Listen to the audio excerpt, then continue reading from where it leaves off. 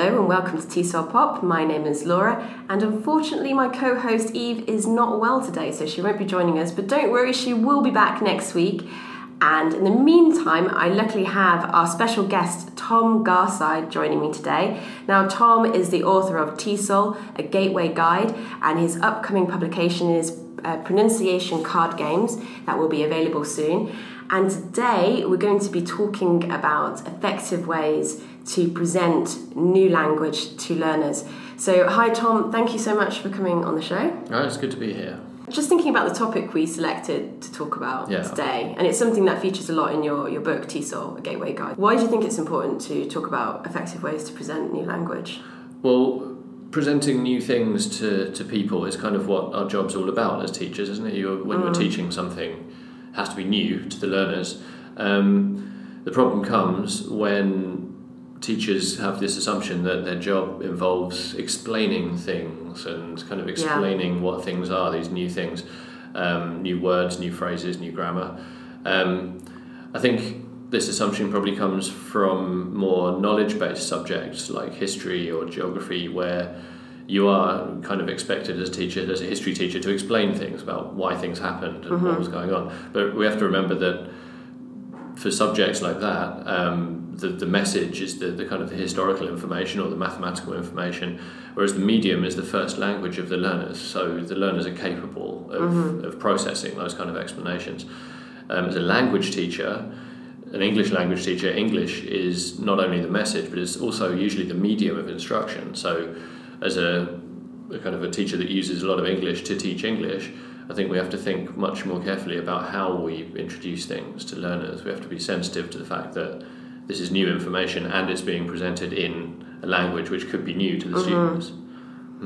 I think, like you say, like that temptation to explain things is why this is such a good topic to talk about today, because I think for me as an observer and also as a teacher, there's always that feeling like, oh, I'm helping students if I explain, and I do see it quite a lot in lessons, like, oh, I'll just explain it to them, but in fact the learners often don't get the concept through an explanation. They need something more than that. Well, that's the key thing. I mean, you can't explain a concept really effectively in a second language if that's what you're teaching. I think you have to think about the language we use when we do explain something. Explanation actually involves quite a high level of language. I mean, even if you explain a simple concept like a chair, right? A chair is a thing which we sit on or which people sit on. That sentence contains a relative clause. It's actually quite a complex sentence.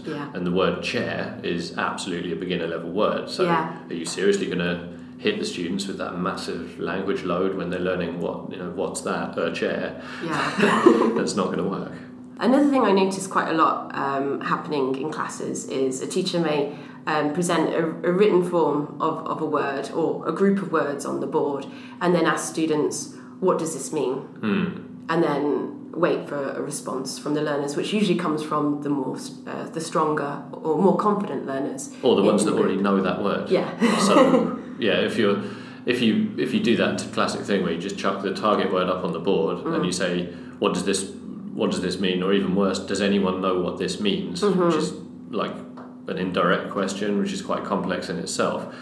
Then seriously, only the people who already know what it means are going to answer you. Your job is to teach the people who don't know what it means. So that's like a false starting point. That's already leaving people at a disadvantage in the classroom. So that when I see that, when I'm observing a lesson from new or experienced teachers, when I hear that question, what does something mean? A little part of me inside dies, right? You just think, no, don't ask that question. Why? That's a pointless question. You're only asking people that already know it. That's not doing your job. And usually that recircles back to a learner then explaining it to their fellow classmates or just translating it. Or trying to, because if you're, again, a learner at that level, maybe not equipped with the language to explain it properly with, like we said, all the complex language, which is way above the concept itself, the word itself. So it's not a healthy routine, and I come down quite hard on trainee teachers, especially when they ask that question. doesn't take much to demonstrate why it's just a false question altogether. It's just not a useful thing. I've seen you do that with trainees where you've presented them French words and you've written them on the board, then you're like, okay, what does it mean? Yeah. And they're just Come on, why don't you know? And they have no experience in French. Yeah. And of course, that's exactly how a beginner feels in any language if a teacher does that to them, or of any level actually. Yeah, not just a beginner. Language. Okay. So how can teachers get around explaining new language or asking students, what does this mean? Well, I think you have to plan really how you're going to introduce new ideas and new words, new phrases to students. We have to be sensitive to the fact that they don't know what it means actually, so that question's nonsense. So there's a routine that I picked up from my own training a long time ago, in like 2000 actually, where I have no idea where it came from. I've since tried to track it down. It's not entirely my idea, but it's something that I go into in more detail in my book, the Gateway Guidebook, and it's easy to remember because it's called cow. And it's nice to remember to remind trainees of, because when they don't follow this procedure, I feel like just standing up and mooing at the back of the room so they cow. Anyway, the stages of cow is COW, right? So the way that just I find works to present to students is firstly you very simply present the concept of the word to the students. That's the C, is concept. So that could be a picture, or it could be a little gesture or a mime, or it could be a very simple definition, not an explanation, but a simple definition that you know the students will catch on to. And that's presenting it in a non-linguistic way helps us to familiarise or to ensure that we're targeting a familiar concept to students. For example, if you're teaching the word air conditioner to students, there's very few cultures in the world that don't know what an air conditioner is. If they're from a developed country, they're going to know what an air conditioner is. Whether they know the English language word for it or not, at least the concept will be there, so it'll be something familiar that they can grab onto. So you're setting them up for success, really. Right, so that's the C. The O part is the oral form. So then moving on from the concept, once you've elicited the word from the concept, you can start dealing with the spoken form. Dealing with the spoken form first is important because pronunciation is fixed. Each word is pronounced in a certain way. That doesn't change apart from, with accent, but the way that you say it in the classroom is not going to change. So it's a fixed form, so it's easier to process, it's easier to drill, and it's easier to get into the students' minds that that's the word for that thing. And then only when you're happy that the students have got a correct oral form, you've drilled it around, they've maybe peer corrected and you've done some error correction on that, then, and only then, should you put the written form up on the board. That's the W, right? The writing. So the written form comes last because spelling patterns in English are horrible. So many irregular spellings, the vowel spellings are weird, the silent letters, there's all these different potential sort of conflicts with letters and sounds. So once the oral form, the sound is fixed, then the students will typically relate that much better to the written form, whatever it looks like. And you can go through the written form on the board and point out, well, can you hear that K in this word? Well, no, it's a silent K, okay. What does this couple of letters sound like? It's an E, not an A, but an E, okay, so say the word again, like that. And it I don't know, feeding them concepts before sounds, before visual forms, seems to just fix that form in their minds much, much more effectively. And can prevent errors forming for the learners. Like if you present the written form first and then they have a go at pronouncing it and they mispronounce it because, as you say, English has a very low correspondence between the sound and its spelling, then they can get caught up in that and then it's a bit difficult to undo. So it makes sense to do it in the stages of concept, pronunciation, and then how it's spelled in the written form. So cow. I think one thing just to go back to look at is during that concept stage, the first stage, the C stage, because you're presenting the concept to the learners, you also need to check it, right? Else otherwise, you may present a picture, but they may confuse it with something else or misinterpret the picture. So you need to make sure everybody's on the same page. How do you recommend teachers do this?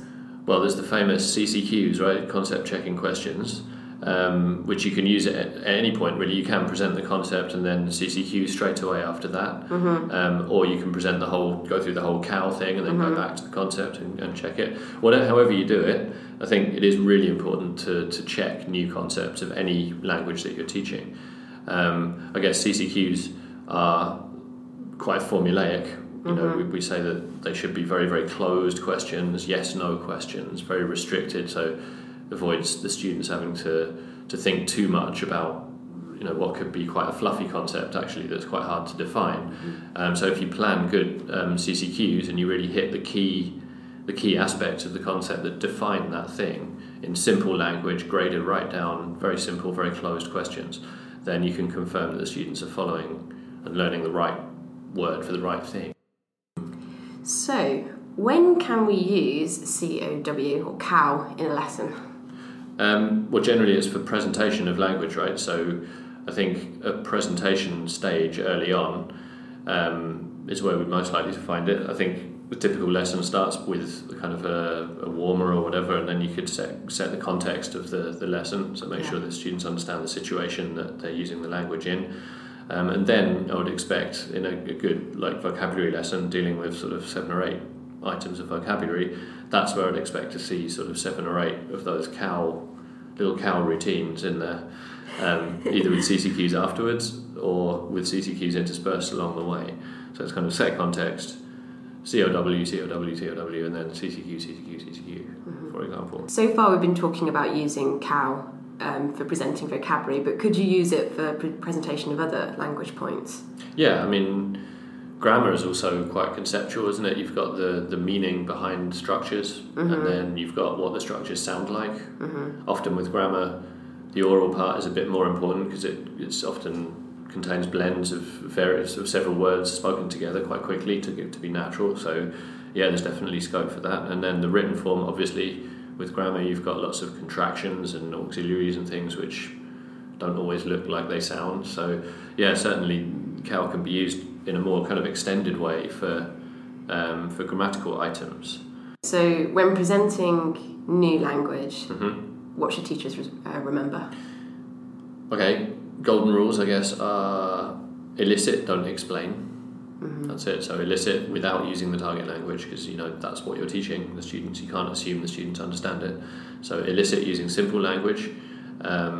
Deal with meaning before form, definitely, and that means dealing with the concept first, getting preferably a non-linguistic image of the concept in there first. Then dealing with speaking before writing, so deal with the oral form before the written form, and don't forget to check concept. So easy to remember, just remember to include cow in your lessons. Always stick several cows into your vocabulary lesson, that's what I recommend. Great, thank you so much for coming on the show and giving up your free time. So it was a pleasure. And if you want to read more about Tom's cow, you can go online. I'll provide the links with this podcast. His book again is TESOL, A Gateway Guide. And the new book, when is that due to be released, the pronunciation card game? Shouldn't be too soon, within the next month or so. It's another ebook, and it will be a bit of a resource pack. So working with phonemes and phonology through card games with rules in there, some cards supplied in there as well. So a bit of a cut up and make resource book for teachers. Oh, nice. And they're both going to be e-versions, so they can just download them, right, and not have to wait for them to be delivered that's right. In the post. In addition to that, if you want to read more about what Tom does, he does a lot of training and stuff for trainers. So where can they find you in your blogs and stuff? I'm on www.languagepointtraining.com, all one word, and on there you'll find out what I do at the moment with teacher development, and there's a blog page on there as well, which is quite recent, so there's only a couple of things on there, but have a look, enjoy. So that's all from us this week. Bye-bye. Bye-bye.